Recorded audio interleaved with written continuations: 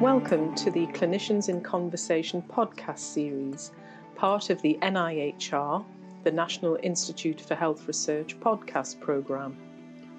To find out more about how the NIHR supports research, please visit the NIHR website. I'm joined today by Sarah Blagden, who is Associate Professor of Experimental Cancer Therapeutics at the University of Oxford.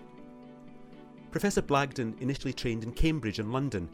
She was then a consultant oncologist at Imperial College, where she led their early cancer trials unit before coming to the University of Oxford in 2015. She now leads their early phase trials unit and is running a number of national and international clinical studies for cancer patients. In addition, she heads up a laboratory looking at messenger RNA translation and cancer. She is also ECMC, or Experimental Cancer Medicine Centre, lead for Oxford. And she is also the co-lead of the recently published consensus statements on the effective delivery of complex, innovative design cancer trials. Professor Blagden, thank you very much for speaking with me today. Now, I mentioned in my introduction your roles not only in experimental cancer studies, but also the part you played in developing the paper outlining 10 consensus statements that guide the design and conduct of complex, innovative design trials. So if I may, I would like to focus on that aspect of your current work. Can I begin then by asking you how such studies are impacting upon oncology? Yeah, well, I mean, it's been acknowledged for quite some time that the pathway of getting a new medicine into the clinic is really slow, and I think the average is about 12 years. And that's talking about really from taking it from the end of preclinical testing all the way to registration. And it's also really expensive, not only in terms of finances, but also in terms of time, because every new agent, every new drug that's being developed has got to jump through the same hoops, a succession of separate studies. So it's got to go through a phase 1 trial and then a separate phase 2 trial and then a separate 1 or 2 separate phase 3 trials. And the workload in setting that up and then closing down trial after trial is mind-boggling. And as you can imagine, that definitely extends the timeline. And things really were heightened when the immuno-oncology agents started to enter the clinical space.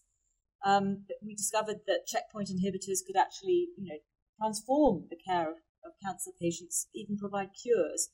And there's actually a backlog of these drugs waiting to be tested, but because they have to go through this process, it's going to take too long, really, to get them to patients. The only way we can really make a dent in this pathway, the only way we can speed up the delivery of drugs like the checkpoint inhibitors, is to rethink the whole trial process.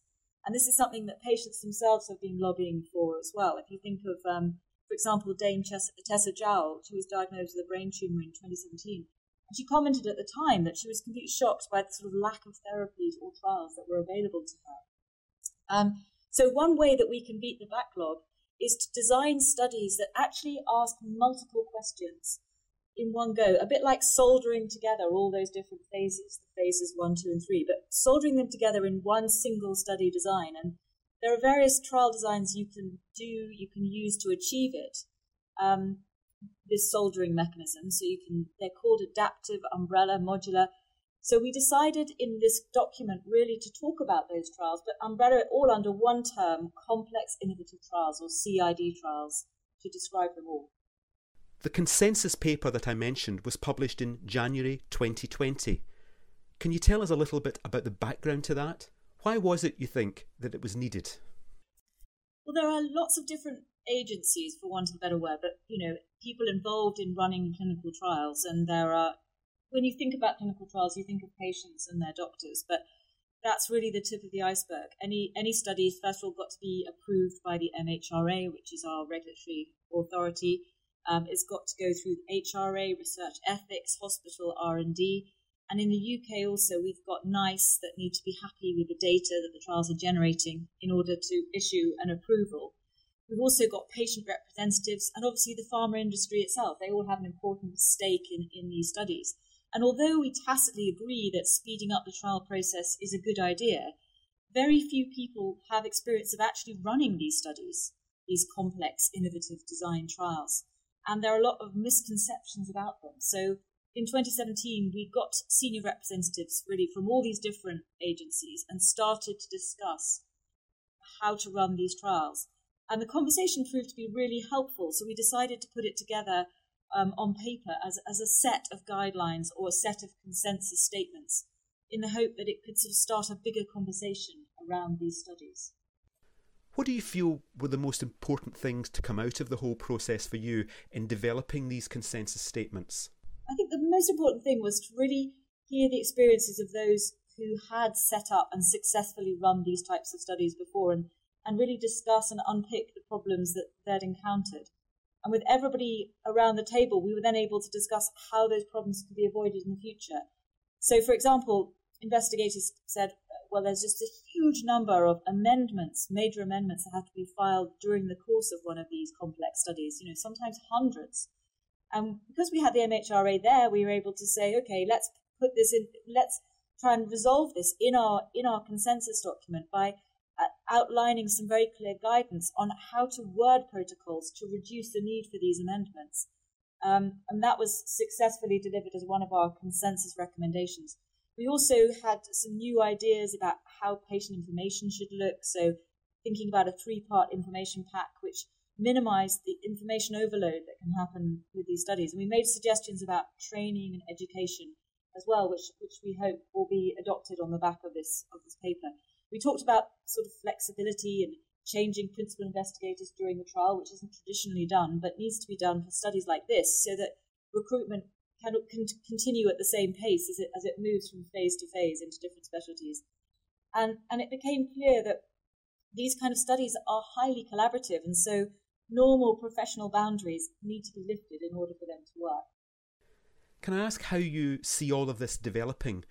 Do you think, say, that the UK can take a lead in this kind of clinical research?